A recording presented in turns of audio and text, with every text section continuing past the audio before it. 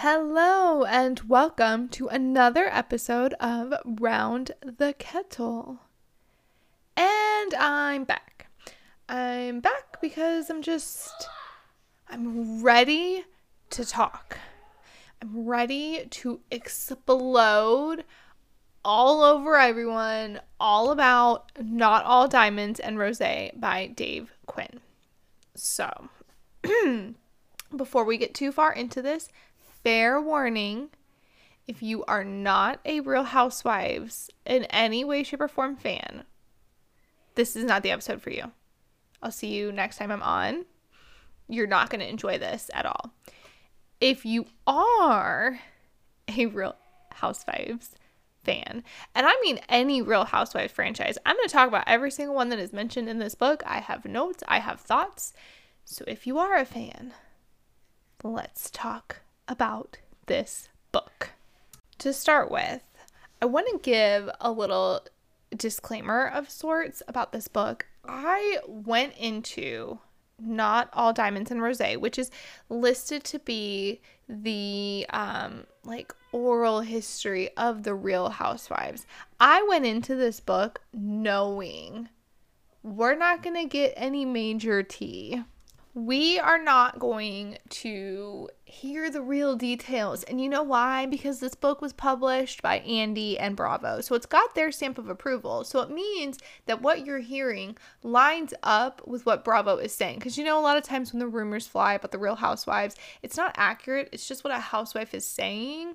And the producers and such, they don't always comment on those, at least not publicly. So you don't really get the full picture. And this book, you do get quite a bit of the full picture, but it's definitely not everything. You don't have all of the nitty-gritty. We don't have monetary, none of that stuff is in there. And the tea that you do get oftentimes is tea that has already been speculated about, some of the bigger scandals, things that we all, if you are a fan of the Real Housewives, even more than just a general viewer of the Housewives, I would say either or. It's stuff that we've already kind of talked over, and this is just either confirming or giving you a new insight into what we already have talked about. And I'll get into more specifics as we go through each franchise of the Real Housewives, and you'll see what I mean by that. But it is not by any means a tea tell-all book. I also think it's important to note that the timeline of the book, it was published, for example, I'm really into Beverly Hills and Salt Lake City right now because there are a lot of legal implications that are happening in those housewives. If you follow the Real Housewives, you very well are aware of the Erica Girardi, Tom Girardi situation that's happening right now. If you follow Salt Lake City, you're available of the Jen Shah situation. But the book does not talk about any of that because the book was already, I think, written and in its final stages when all of that sort of broke. So we don't get any of that, which is okay. I feel like anything we would have gotten from those situations would be heavily crafted and edited due to the fact that they are legal situations. They can't comment on a lot of this stuff. They can't say one way or the other. So I think it's actually a good thing that we didn't get any of that. So with all of those, I don't know, I wouldn't call them disclaimers, but with all of that information out there, I think we should just get in to each franchise and talk about what I thought of it. Now, I have to say, I do have franchises that I follow more than others, franchises that I enjoy more than others. I've been watching Real Housewives. I want to say since probably, I think the third season of Orange County was when I first started tuning into the Real Housewives. Obviously, I went back and rewatched the first and the second season. And I definitely enjoy it. I watch certain franchises more than others because of where they are. I don't really know how to phrase that. There are just certain franchises that I prefer to others. That's all there is to it. So the book starts where the franchises start, with Real Housewives of Orange County. Now we get the timeline of how the Real Housewives of Orange Candy County came to be. We get the timeline of how they cast the first group of ladies. And I will say, real quickly, there are pictures throughout the book. There are, and you have pictures of all of the original cast of each franchise, which is super cool just to kind of see where it began. So, Orange County. I think notably, probably one of the biggest scandals to come out of Orange County, in the beginning, not in the beginning, but like kind of the biggest overarching one is the whole Brooks and Vicky situation. I feel like we don't have a really clear answer. This book didn't really divulge anything new that we didn't really know or surmise from the show, and it doesn't give us an answer as to what, because obviously at this point this is their story and they're sticking to it, and Vicky is sticking to her guns that she did not know anything, and you kind of either have to take that at face value or you don't. But that is by far the biggest scandal. We get to talk, we get to listen, we get to read Vicky talk about it, Shannon, Tamra, Megan, like they all kind of chime in. I think Megan's in it. Let's see. Yeah, so you kind of get the interviews with the main players in that scandal, except for obviously Brooks is not in it. And you get to hear kind of from the producers and their side of things of it. I'll be honest, the whole Brooks-Vicky scandal made me highly sad and uncomfortable, because you could tell it was always kind of off a little bit, and it played out for far too long, and with a lot of lines were crossed on both sides, and it was just a very, uncomfortable situation. There were a lot of those. We're going to talk all about that. So that's kind of the big scandal from OC. They did talk a little bit about the Kelly and Ireland fight, and the Kelly, Shannon, Vicky, Tamra situation in Ireland, where that big fight that we don't have good footage from because it's all recorded on a phone camera. They kind of break that down a little bit and show kind of what led up to the whole situation, and that was kind of nice to see, because oftentimes with these big fights that are kind of in the moment, the footage is oftentimes like choppy, and they did kind of touch on that a little bit.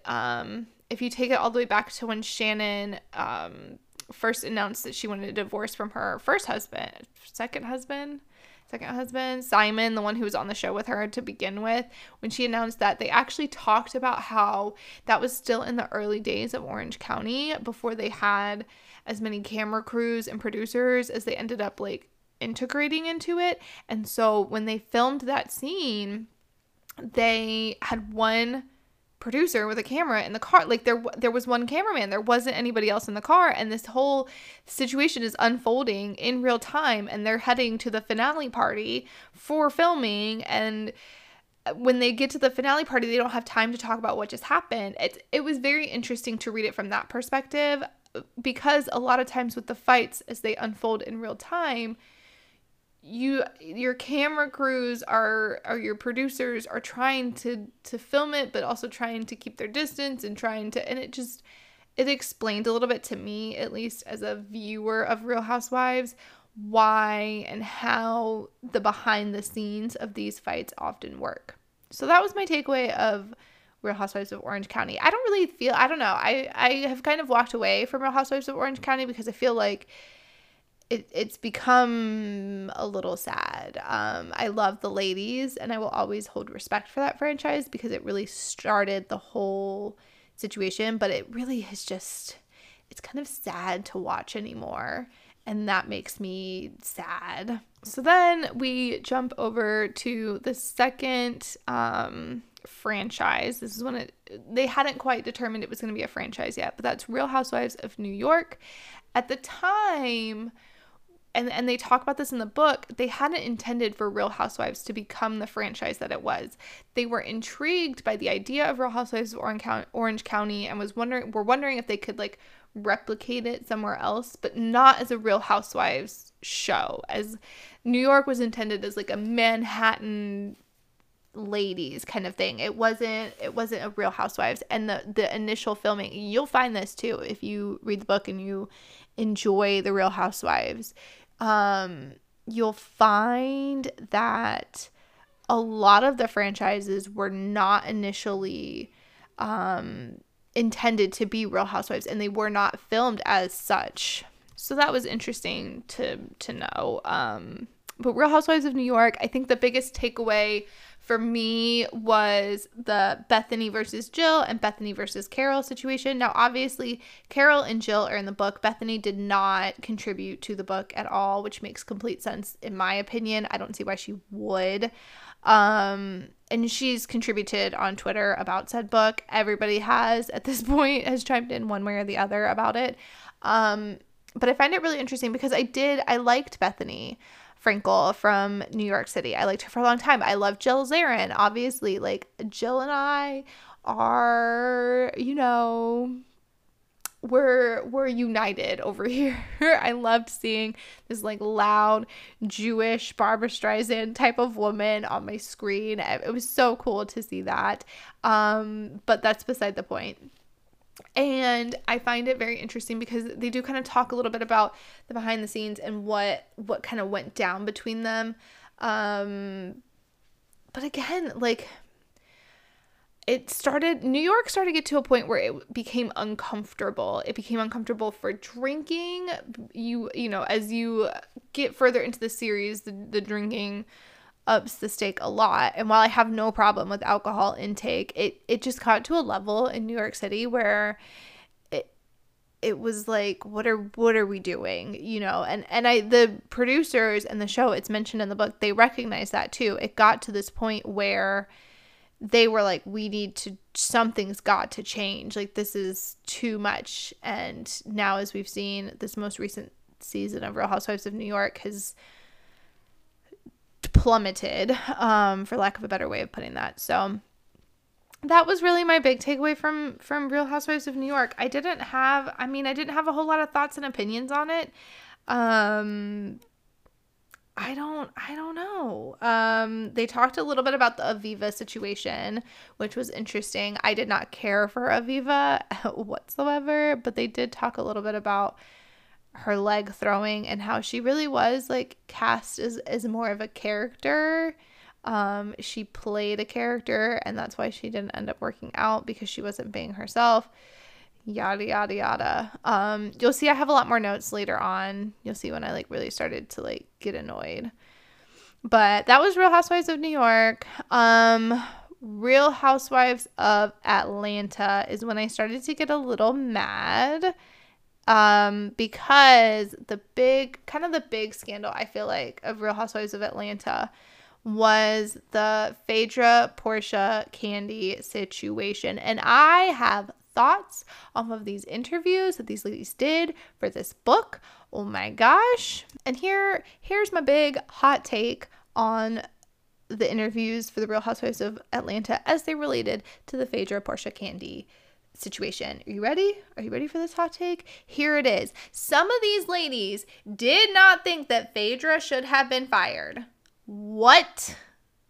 I apologize if I just burst your eardrums, but I was so mad reading that.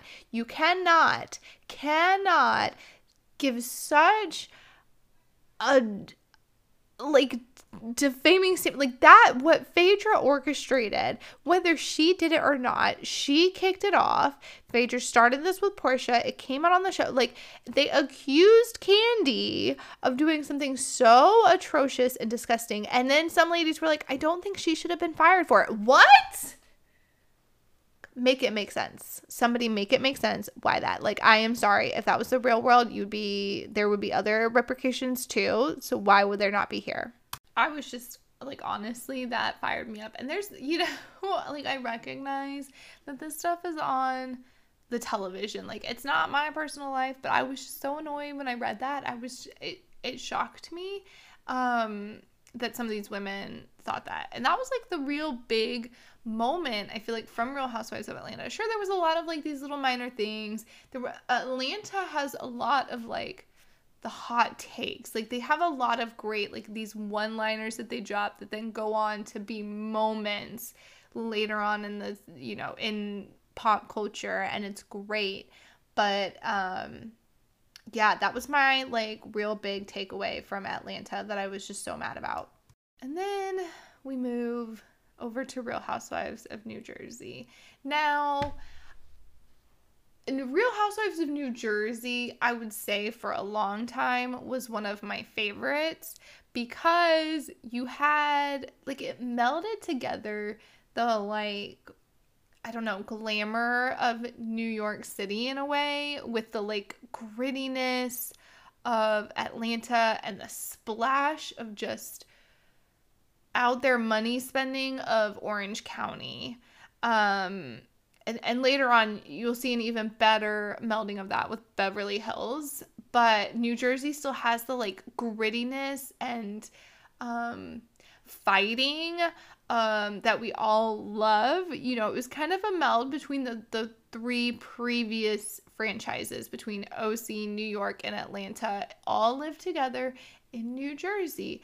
We get this great family dynamic. You know, no matter what season you look at of New Jersey, there's always some sort of family dynamic, which, you know, brings a different level to the show. You know, you're not just dealing with a group of friends, but you're dealing with family.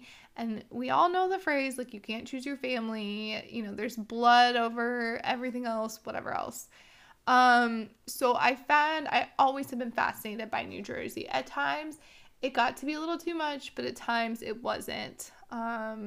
Specifically the seasons with the twins, I didn't care for, to be honest. But some of my notes were, okay, so I really liked how they talked about how Teresa lives in her own planet, and it just made me see that confirmation, because, you know, whenever you watch Teresa, you're kind of like, what are you, like, where are you? Do you live in this world? Like, what is this? And I love, like, Teresa is enjoyable to watch, but it was really nice to then read from so many different people that she really does. She really is just in her own little world, in her own little bubble, doing her own little thing. And, you know, there we go. Obviously, the Giudices had their own legal scandal. I don't really think that we need to talk about it much. Like, it happened, it's done, they've done their time, and they've moved on from all of it.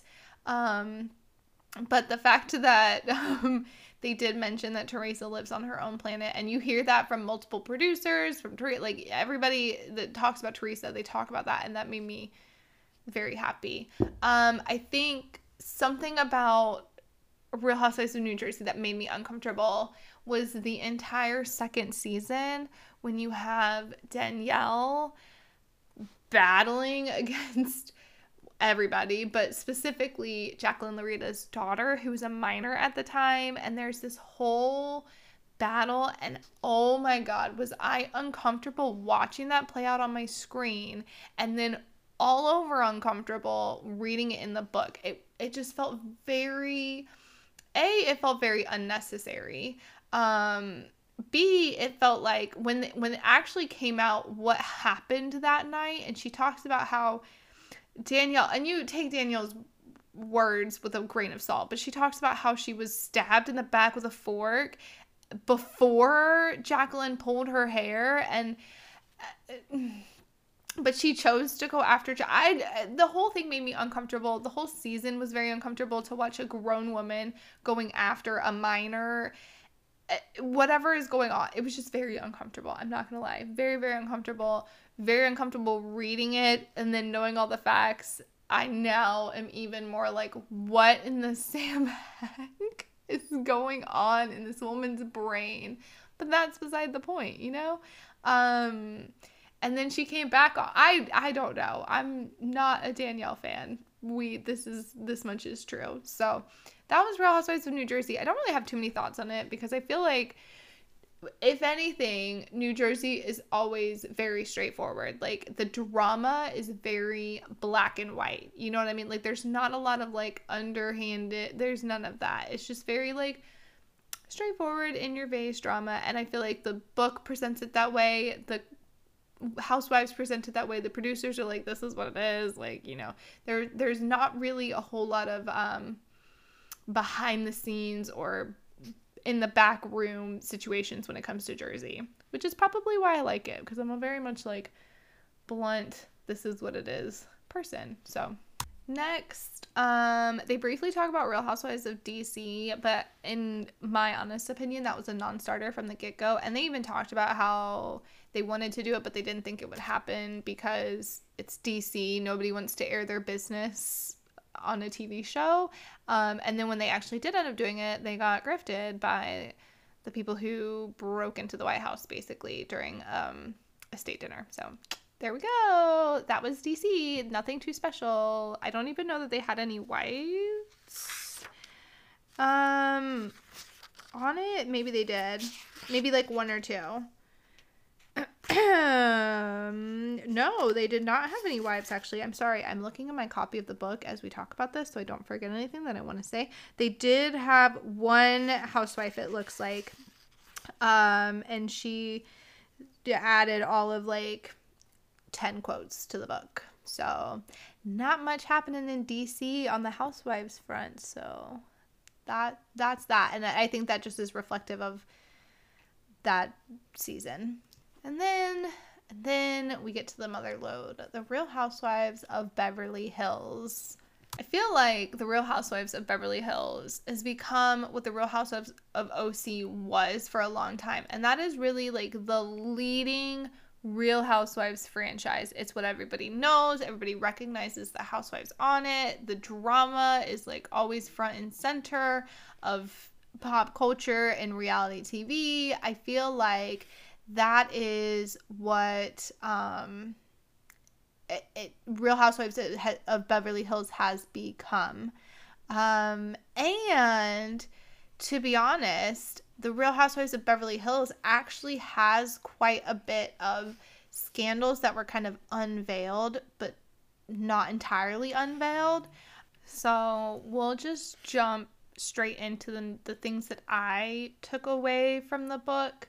The first being, we finally learned what like the thing was that Brandi said about Adrienne in like season 2 that got her in so much trouble and they had to take it off the show. And like there's this awkward dinner moment when she says it to everybody and it's all quiet, and then the TV show goes quiet so you can't hear what she's saying, but then you hear everybody's reaction to it. And it was this whole thing of like, what are you talking about? I didn't know and still had not known what it was. I think partly because I don't know if I cared. I cared, but I didn't care, if that makes sense. And so we finally in the book learned what it was. I didn't really like, I get why she didn't want it shared. I get why Adrienne wanted to keep it quiet and whatever. Like, I get it. I will say, the one thing that really bothers me about Beverly Hills, now I love Beverly Hills, it's one of my favorites, but the thing that really bothers me is all these girls talk about like being produced by like castmates and like, oh, such and such is like trying to produce a situation and da da da, but they're still all friends. Like, and I get being friends with people, and I get being like friends beyond the show. I don't even know what I'm trying to say in this. It just really bothers me because you're sitting there saying, well, this person's trying to produce a situation about me that doesn't look great, and I'm trying to do this, and they're using me. Like Teddy specifically talked about being used by another castmate, but she's still friends with said castmate. And like maybe I don't know. I don't know. I'm not a Real Housewife. I would never want to be a Real Housewife. I don't want to be on the show. I like watching it on my TV. I like reading about it in pop culture. I like listening to podcasts. And that's it. That's where I draw the line. I don't want to be in it. So maybe my opinion is, you know, worth a grain of salt. I don't. But I could never understand that. And it seems like Beverly Hills is really known for that, where there's a lot of like people producing, like like housewives themselves producing on the show, and yet still being friends with these people that they're trying to use these situations in ways to make the show go further. I don't know. Maybe they're all just one big, you know, family and they're okay with this kind of situation because it's for the show and they want the best show ever. I don't know. Maybe so. Moving on from that, the uncomfortable moment, because I feel like I get a couple of these have like really uncomfortable moments, but the uncomfortable moment from Beverly Hills is obviously the Munchausens with Yolanda and Lisa and Kyle, like everybody with the Munchausens thing. We still don't, like, I have no idea how it even like got brought up into things. They tried to explain it in a way that like didn't do anything, and the whole thing was just uncomfortable. And again, uncomfortable reading about, because you're accusing somebody of lying, and that Munchausen's is a very real, very serious thing, and that whole situation was just very uncomfortable. And you know, I was feeling some type of way, to be honest, about Lisa Rinna, and the book kind of in a way just solidified how, you know, what my opinion is on Lisa Rinna. Like, I thought that she was just a drama stirrer-upper person, but now I kind of think she's still a drama stirrer-upper person, but she's a drama stirrer-upper person for whoever the queen bee of the show is at times. And I feel like that's why she hasn't gone after Erika Jayne on this season of Beverly Hills, because Erika Jayne is like the lead, like, powerful lady, even though she's not. But you know, I don't want to say too much about all of that, but yeah, I just don't know. One final thing that bothers me about Beverly Hills, the ladies all are just really, really obsessed with, you have to be authentic. You have to speak the truth. You have to live your real life. And they're so, like, overly obsessed with this whole idea of, like, you have to be authentic, but then they're still trying to produce and, like, manufacture these scenes. And I honestly feel like we've seen it more and more as the seasons go on, of this, like, obsession with, like, we have to have the truth. We have to be authentic. And part of that is Lisa Rinna. She is, like, overly obsessed with finding the truth and getting to the bottom of things, and that's great. It's so obsessive on the whole show and the whole cast of Housewives, but they're also still trying to produce and manufacture these scenes so they get a good show. Like the Housewives, I'm not even talking about like the producers. The Housewives themselves are producing these scenes to try and get a good show. It's just very, it's a conflict in of itself, and it's not annoying to watch, but it's, I don't know, something I've been noting more and more of late. Okay, so moving on, they touched on Real Housewives of Miami. I never really cared about Real Housewives of Miami. I don't know why. Maybe it's because I have family and I've been to Miami too many times. I just don't care. I know they're coming back. Great. I don't care. Real Housewives of Potomac, I actually feel like in the Real Housewives of Potomac section, we got some actual answers, and maybe not tea, but like they answered some questions about the seasons that are actually like it was the first time that I felt like we actually got answers for scandals and stuff. I will say, like, the whole Candace Monique and now Candace Mia and Candace Ashley, like that, those situations make me uncomfortable. They make me even more uncomfortable to read about.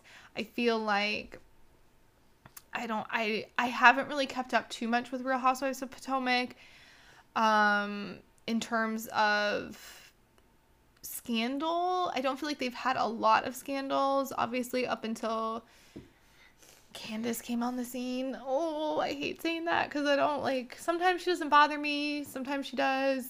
I'm very meh about Real Housewives of Potomac. I like it, it's good television, but I'm not obsessed with it.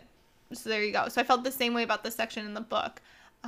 Just noting that I feel like we actually did get some answers to some of the scandals, and I liked that. And finally, the book concludes with a show that I had such high hopes for. That was The Real Housewives of Dallas. I had such high hopes because, I mean, I grew up in Houston, and, you know, Dallas is a stone throw away, and I was looking forward to really getting some of that good old Texas drama, and that did not happen. Well, it did, but it also didn't. Dallas was interesting. It was started as like a charity show. So these women who would attend and be part of charities, and you would go to charity galas. And that was the start. That was how it was marketed as. And then towards the end of the first season, they changed it to a Real Housewives franchise. So the first season was notably dry and like etiquette heavy. So there, you know, which made it weird to watch as a viewer in so many ways, because you just feel like you're seeing these women put down other women on their cast because they aren't acting the way that they feel they should be acting in a certain situation. And it was just very like weird to watch. But I feel like where Dallas really flopped, I mean, aside from the racist nonsense that occurred in the last season, where I feel like Dallas really flopped is a lot of the drama between the women's actually happened off camera. And the level of it was like, the level of the off-camera drama was super high, and the level of on-camera drama was just ridiculous and petty and just a fraction of what it could be. And I feel like that's where Dallas really lost me, is because you have all of this off-camera drama and fighting happening, whereas on camera people are talking about like, oh, so-and-so is so immature because they're talking about fart jokes. Like, that is so immature. Why are we here doing this? Oh my god, they drink too much. Like, it was just so petty. Whereas like behind the scenes and off camera, there was a lot of real life drama happening, real life fights, and I don't think that people wanted to actually put that on camera, which is totally fine and your prerogative, but then that does not make a good Real Housewives show. So I think that's where Dallas really flopped. And that is it for Not All Diamonds and Rosé, the inside story of the Real Housewives from the people who lived it, and what's being touted as the definitive, I don't know if definitive's the right word, but oral history of the Real Housewives. I overall really loved this book, but as I said, I love Real Housewives. If you're not like more, I mean, I think a casual viewer probably wouldn't get much out of this book, but you might. I don't know. If you are a diehard Real Housewives fan, you probably already know most of what's in this book, but it's cool to have confirmation of what you believe in some instances. So that's it. Those are my thoughts on the book. I hope you enjoyed listening to it. If you are a Real Housewives fan, send me a message so we can chat about all things Real Housewives.